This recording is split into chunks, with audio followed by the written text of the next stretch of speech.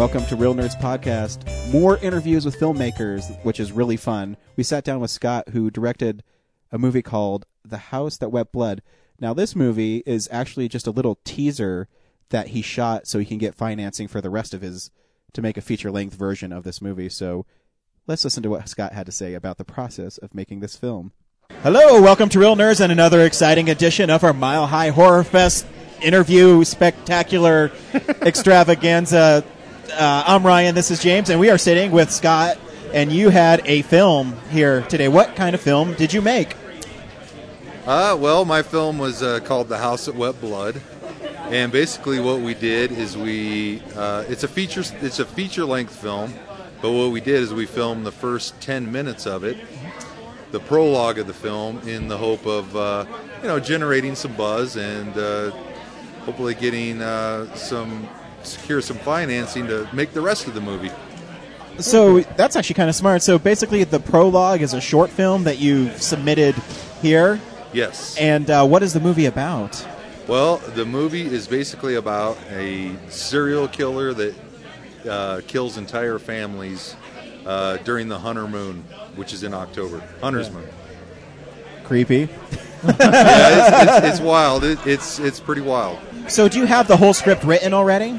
Yes, the whole script was written, and I was looking to package the script, which basically means, try to get some talent attached to it, things of that nature, so when you approach investors or production companies, you can say, hey, I've got the script, I've got some talent attached to it. Well, one of the first people I approached was David Hess from Last House on the Left fame. Yeah. And Swamp Thing and all that. And he read the script. I originally had approached him and said, look, I would love to get you in a cameo part in the film. He said for me to send him the sides, and I did. I sent him the sides for just the part that I wanted him to play. He liked it, and then he said, well, send me the whole script. So I sent him the whole script, and literally the next day he called me on the phone, said, I want to do this movie. I want to play the Detective Marsh character because it goes against type. I'm tired of being the bad guy. He is a really bad guy. He's a really, really good bad guy, so to speak. Yeah. And so anyway, during that process, he finally just said to me, look, man, go out and shoot the first 10 minutes of it and see if you can start generating some buzz that way as well. And unfortunately, our very first day of filming, Mr. Hess passed away. Oh, yeah. So it was that's definitely unfortunate. A blow. So did you write the whole script too? No, I came up with the story, and a good friend of mine by the name of Michael Butterfield wrote the screenplay. Awesome. And so how do you go about finding investors for movies? I don't know how that works. That is a tough one. Basically, it's just networking. That, and there's different ways to go about getting funds for your movie. Like I said, you can package it with talent and stuff, and then you can try to pre-sell it to distributors. That's hard to do if you don't have a lot of real big names attached. Sure. And then basically the other thing is just to crowdfunding, what they call crowdfunding, Indiegogo, Kickstarter, yeah. Exactly. And then the other thing is trying to hit up venture capitalists, private equity funds. So you can't walk into like Chase and say, hey, give me a loan for a movie. Actually, you can. Really? Will they approve movie loans? Certain banks will. Really? But you would be amazing you'd be amazed at the hoops you have to jump through to do that. I'm sure. It has to be bonded and all kinds of stuff. I mean, they have to have, basically like if you bought a house, they would have your house as collateral, right? So is this your first movie you've made, or have you made movies previously? This is my first attempt at a feature film, but I am a graduate of the University of Colorado at Boulder. I attended their film program there. Got to spend a lot of time with Stan Brakhage, who was one of my professors before he passed away, and So I've done numerous short films, documentaries. I'm in the process of producing and acting as a cinematographer on another feature film that we're shooting in December. That is a comedy. But in 2013, we're looking to move headlong back into House of Wet Blood. So do you primarily focus on horror? Or you said comedy just now, but you just do movies because you love movies? I love movies, and I have a lot of different ideas for different type of genres, but horror is my number one genre. It's my first love. It's where I want to stay. I hear a lot of filmmakers say, look, I made a horror film because it would be easy or whatever, which they're not. It's a bunch of BS. And I'm going to use my horror film as a stepping stone to the next thing. That is definitely not me. My horror film will be a stepping stone to another horror film. So what kind of horror films do you appreciate the most? Are you more of a supernatural guy? Do you like the slasher, the thrillers? I'm into the thrillers and slasher. I mean, I like them all. Mm-hmm. I'm not really big into supernatural too much because I don't really put a lot of stock in that. I like things that could happen, that are very plausible. Mm-hmm.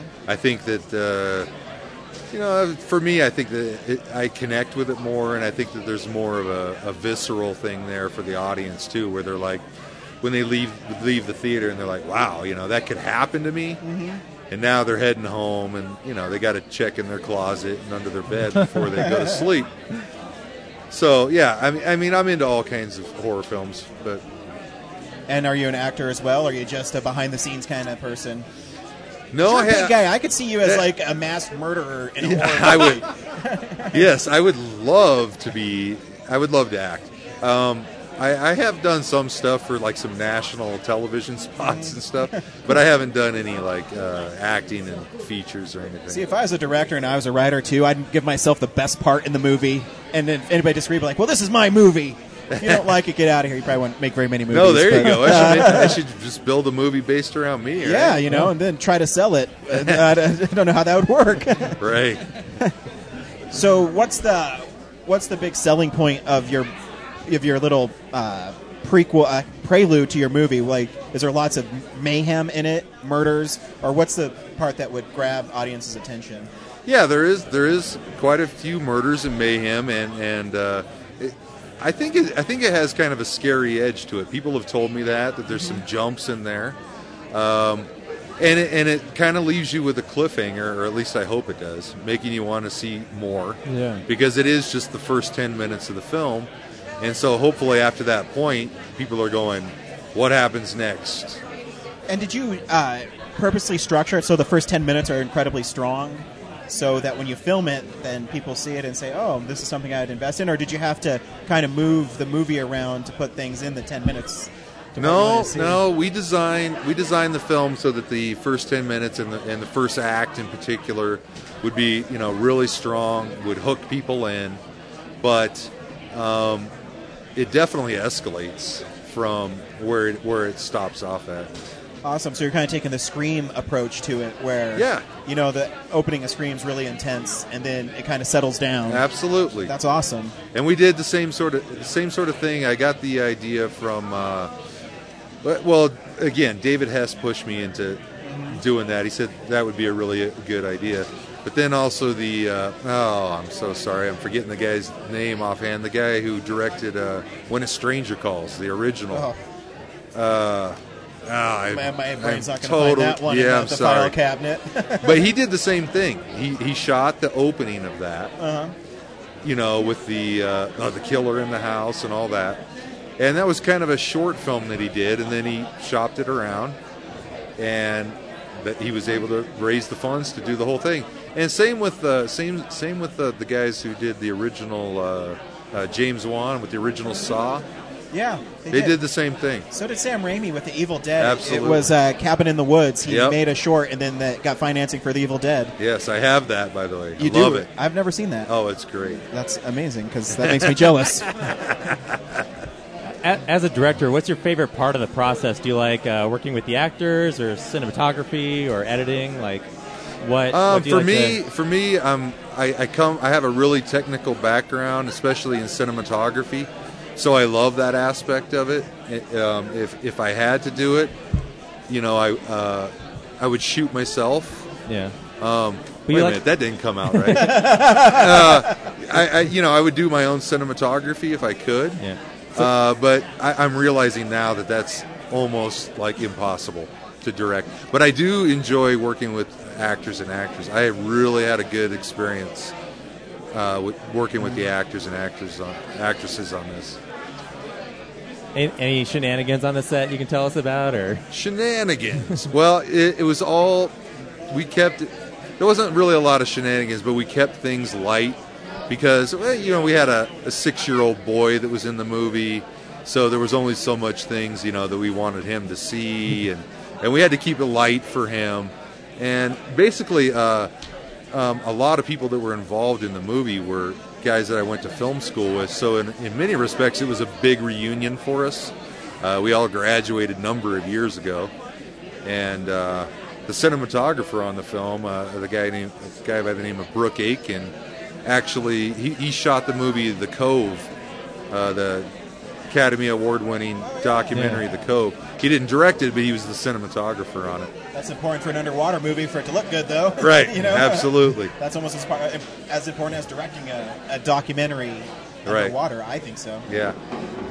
Yeah, I did the 48-hour film project 2 years ago, and he helped. I think he shot Unfurnished with the Cinema Geeks, right? Oh, okay, yeah. I know all those guys. Most of those guys, Brad Stabio, all those guys. Yeah, I think Brad's got something here tonight, right? Does he? Or last night? Or he was showing 46 Miles, I think, last night. Oh, okay. I was surprised. I was like, I guess it is horror, I guess. Unfortunately, I guess I wasn't aware of that. Yeah. I was looking at the program. Maybe he didn't show it, but they looked real. I remember Unfurnished being really good, so. And I had to go up against an Academy Award winning cinematographer. I was like, okay, he wins. Right. Yeah. So is there a place where we can find you on the interwebs and maybe check out a trailer or something? Yeah, absolutely. If you go to obscureimages.com, all one word, Obscure Images. It's kind of a website under construction, but I can be contacted through there, and there's a 45-second teaser for the prologue. Awesome. Well, thanks for stopping by, sir. We appreciate Absolutely. it. Love Thanks talking a lot. to filmmakers. Thank you. Thank you. Appreciate it. Thank Good you, luck. guys. I hope you get your film made. Yeah, me too. Thanks, Scott, for stopping by. We appreciate it. Stay tuned for more exciting interviews with the Real Nerds Podcast.